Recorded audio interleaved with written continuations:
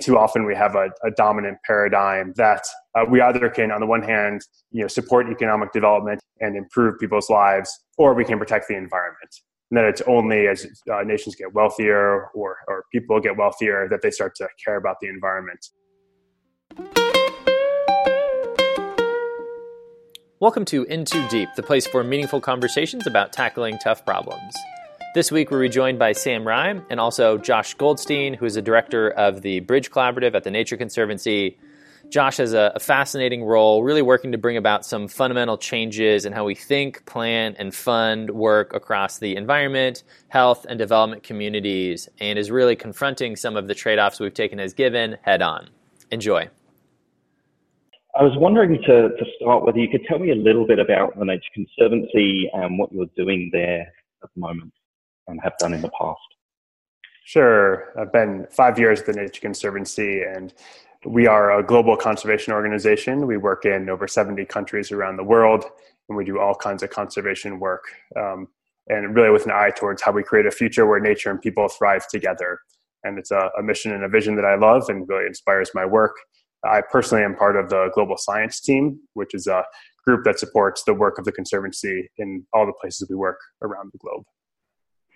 Wonderful. And I was wondering if you could tell me a little bit about your background, how you got started with systems practice and how that sort of led you into the work you're doing now. Sure. I feel like I stumbled into systems practice unintentionally, but I've come to really love it and feel and sort of recognize its importance. So I, was, if I wind the clock back to thinking about growing up and thinking about, even college, I was in a much more traditional approach of looking at, individual disciplines or more sort of focused entry points to learning. When I was preparing for grad school, I started to have a real interest in understanding how, the basic science connects to our cultures, our economic systems, and many other social factors. And that really led me to what was a fantastic program at Stanford University. I was part of the first cohort of what's called the Interdisciplinary Program in Environment and Resources, a program that back at the time was quite unique in allowing students to enter in and really purposely do interdisciplinary research. And the work that I did there was around combining ecology and economics and looking at questions around how we value the benefits nature provides to people, and also how we think about questions around maximizing return on investment from conservation investments, again to benefit nature and people.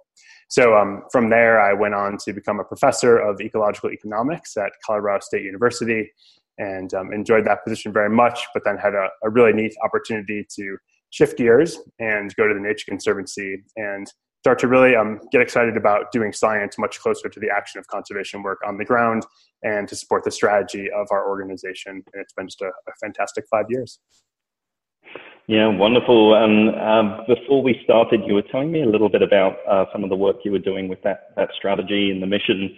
I think it's a really important place to talk about. Could you tell me a little bit about that work and potentially how you used a little bit of systems practice to reshape that mission? Yeah, so in 2015, the Nature Conservancy adopted a new vision statement, which for the first time really explicitly stated how we believe it's important to do our conservation work to benefit nature and people, and really seeing there's a way that nature and people can thrive together. And I think too often we have a dominant paradigm which I actually think comes from a lack of a systems understanding of challenges, that we either can, on the one hand, support economic development and progress from an economic perspective and improve people's lives, or, it's the trade-off mentality, or we can protect the environment. And that it's only as nations get wealthier or people get wealthier that they start to care about the environment. I think we now have, decades of understanding that that's really not the case, and that narrative of jobs versus the environment or economy versus the environment is a false choice. And I think a systems view really turns that on its head to understand how intricately connected the environment and nature is as an input and a foundation for the economy, for society, but also, how if we're going to solve food insecurity and energy insecurity and water insecurity and all these global challenges, that needs to go hand in hand with solving environmental challenges. And so what we the work that we did, which really got us into some systems practice at the Nature Conservancy, was all around asking a pretty simple question that took a lot of effort to address, but was really fun work. Basically, it's saying, if we're serious about a future in which nature and people thrive, how is it, what are the big challenges that need to be addressed? How are the big problems that cause biodiversity loss around the world, from habitat conversion and degradation to invasive species to pollution and so on? How are they connected to the major challenges facing human well-being? And so we created a giant map, that in Kumu, backed by all kinds of evidence from all kinds of sectors to allow us to answer this question, to be able to elevate out a set of key challenges that link the fate of nature and people going forward. And that work, we can get more into that. That work has led to the role that I'm in currently at the Nature Conservancy, which is the director of the Bridge Collaborative. And the Bridge Collaborative is a partnership of the Nature Conservancy with partners in the global health and development sectors, with PATH, a global health organization out of Seattle, the International Food Policy Research Institute, and Duke University as an academic partner. And our work together is to really accelerate a paradigm shift and action towards solving these tightly connected health, development, and environment challenges. Everything from aligning evidence better across these sectors, which is often not done, to building skills and networks. We go back to training. Many of us are trained in much more siloed ways. How can we bring those sectors together? And then really driving more alignment of agendas and action across leading organizations and funders, so that we actually are prepared to solve these challenges at the most important global level possible. That's wonderful. I really sort of hear the how the systems kind of thinking and the systems mindset has become a kind of culturally based in TNC and in that Bridge Collaborative partnership now. I would love to hear a little bit about like the edge of your learning in regards to that partnership and other initiatives that you've been working on at the moment. I'd love to hear some of maybe how systems practice is being used in that partnership, and how it's being used maybe at a strategy level, but maybe also a tactical level. Yeah, so as we scope projects and we do our work, I think we're always seeing the system connections that are out there. And yet we're often hearing a real range of perspectives from the folks we engage, whether they are researchers or practitioners doing work in communities, whether they're leaders of organizations or funders, and sort of recognizing that there's still a lot of work to make the case that integrated solutions, those that come from a real systems perspective, are going to be more efficient and cost effective in terms of solving problems. And so we really are working to build better evidence and support for that hypothesis, which we think is a really solid one. And I'd say most people really sort of get the system connections. So we can really start to understand how the things that the global health community is trying to solve, some of the biggest problems, the leading cause of death and disease around the world, they're all tied back to food and diet related factors. So malnutrition and also poor diets. And those things are tied so tightly to the agriculture being one of the strongest drivers of biodiversity loss around the world, and all the major challenges around of food and nutrition security, with the 800 million people who are still hungry in the world, and different estimates, but many billions who are malnourished, both of poor nutrition because they're undernourished, and also on the overweight and obesity side. And so you have all these kind of really tight connections that are increasingly documented. And I think our edge of learning is in part to help further build out the understanding of how the connections manifest themselves in places around the world. I can give some examples of that later if you'd like. But even more so, so what? So what do we do about that? How do we take this systems understanding so we can build out all these connections? And that's a really powerful way we find to bring people together who have not worked across these sectors and understand each other. And the process of building out a systems diagram really facilitates communication. It builds understanding and trust amongst the group. Then you're sort of left with a big exploding diagram. How do you then really look at that and be smart about how you understand the system connections, but understand a smart slice through them to be able to actually drive action. And to me, that's, the most important thing about a systems perspective is if we're going to act and solve problems, we better know the connections from a bigger systems view, because then it's going to empower us to be smart about our targeted actions and how to use our resources most effectively. Yeah, wonderful. Maybe let's dig into that a little bit about how you're currently doing that work. How are you transitioning from the big systems view into the smart slices, as you put it, and how do you generate action from that point? Yeah, so I'll give an example of a project that we're working to get underway, which for me has stitched together some pieces that are quite surprising to me. And I'll just admit to, perhaps smarter people than me would know these connections, but they've been really fascinating to me. So here in the US, as in some other parts of the world, there's a real devastating opioid addiction crisis. And that is affecting rural communities and many communities around the country in really profound ways. And in just a short amount of time, it's really risen to one of the top health challenges here in the US. That is connected in a way I never would have guessed to some work that we are trying to advance through the Nature Conservancy with the support of Bridge Collaborative around looking at a post-coal economy in central Appalachians and in West Virginia and that region. And really looking at how there's a lot of exciting thinking around how can we transition away from coal in support of, while also delivering economic opportunity and retraining for those rural communities who've had economies based on coal for some time, and looking at a green economy based on sustainable timber, on solar or other renewable energy, and also potentially ecotourism. And it's a great idea and a great opportunity. It's actually coming head on with the opioid crisis in a way that I never would have guessed. And this is where we're seeing that the opioid addiction is actually really devastating the workforce and communities in these areas. And so can we actually take these two problems, which sit side by side from a more narrow view, and when you start to step back and really build out the systems understanding of what's going on in these regions, you recognize that they're really tightly connected in important ways.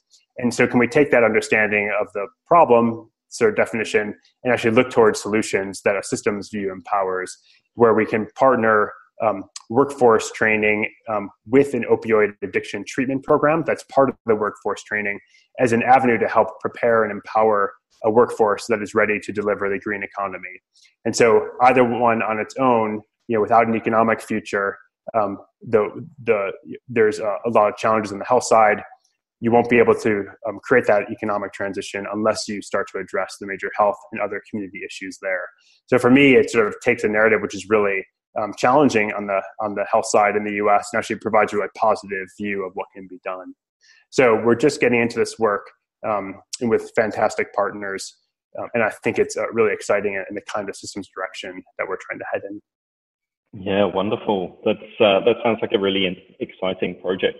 So I wonder if we can maybe just dig in even a little bit further into how those sorts of programs, projects, initiatives sort of come about, and how I guess one of my interests is about the dynamics of complexity and sort of how that overlays with systems thinking. And so complexity sort of stating that things are emergent and we can't actually plan our way into the future. Change is kind of non-linear. How are you using these sorts of systems insights, knowing what you know about complexity to sort of work more, I don't know what the current words are, agile or, experimentally with those kinds of projects that you're creating? Yeah, so I think one common comment we get when we do this kind of systems work with teams is you've just taken something that I already thought was complex and you've just made it way more complex. And oh my God, what do we do with this, right? Almost like, I in essence understand things better, but I almost feel paralyzed by the level of complexity that you've built out. And so I think what we really try to do, as I was mentioning earlier, is I think if you just build out an understanding of the system and sort of stop there, then it really does lead to paralysis and sort of, I don't know what to do. And so you really need to sort of make sure you go into this work understanding what you're trying to get out of it, which is often for our work informing strategy, and then how to understand where there's the smartest entry points where you can get at the outcomes you're looking for. And so I think, some things that we do through our work, and we'll see if these sort of make sense. One thing we actually try to do is a lot of rapid iterative conversations and colliding or cross-pollinating expertise that often does not interact with each other. So, and we actually, someone once commented that, one of their takeaways from working with us is it seems like we only like to do things fast, and, I sort of laughed because I think there's actually some value in pushing people not overly fast in thinking and building out your systems understanding, but a bit uncomfortable, a bit faster than you want to go, so you don't get stuck, and you can keep moving in those iterative ways. So, so what we do often is host cross-sector workshops, and we use tools from human-centered design or lean innovation work to help guide us. And we're definitely early on our learning curve on those kinds of methods, but we've seen a lot of value in them. So I'll tell a story about from actually a training we had by a group called Smallify back about a year ago. And they were training us in these sort of design and innovation methods. And out of a 2-day training with 4 people who had basically not interacted, well, actually 2 of them had, but most of them had not interacted in real ways before. They used this kind of systems approach and these design and innovation methods to develop a whole new idea for how you can really accelerate integration of environmental considerations into refugee and humanitarian assistance with camp planning around the world. And we've tested it now in Bangladesh and a really first sort of prototype of that. But we really entered into that meeting thinking about this idea that, gosh, there's so many important dimensions around humanitarian assistance as displacement goes from what used to be decades ago a truly short-term crisis to now being 5, 10, even 20 plus years in some cases. And so the considerations around environment and around really sustained planning beyond the basics of food, water, and shelter become critical. And so we basically use these methods of lots of rapid ideation, rapid prototyping, and building out ideas. And we came out of this with an idea called Refugee Action for People and Planet, or RAP Labs. It's basically the idea of how you can crowdsource in expertise from key sectors, key perspectives, really close to the field when key decisions are being made, so that you have that knowledge ready to move. And so I think what we try to do is really balance, understanding building out complexity, but always then honing in on decision opportunities. And that for us, that really creates a good balance. If there's a decision that's coming, and there's always decisions, but one where there's a good opportunity to influence it in a good way, we think these fast processes to build out understanding can really be helpful at then focusing on the so what of what can we do to make that decision a better one than it would have been before. And that's a powerful lens. Yeah, excellent. It sounds like that twinning of fast thinking makes me really think about the importance. I think it was Daniel Kahneman that wrote the Fast Thinking, Slow Thinking book. So I'm interested in that sort of, how do we twin that fast thinking, those processes, those rapid iterations, those prototypes? How do we twin that with the slower, more kind of non-fad, slower thinking, basically, that actually spots patterns and enables us to see deeper trends at play. So I'm interested in that way. Are you connecting the fast thinking with the sort of systems mapping piece that you did? Like, is it a living document that keeps changing as you generate new insight with those fast thinking iterative cycles? Is that something you're planning to do with the new project, I guess?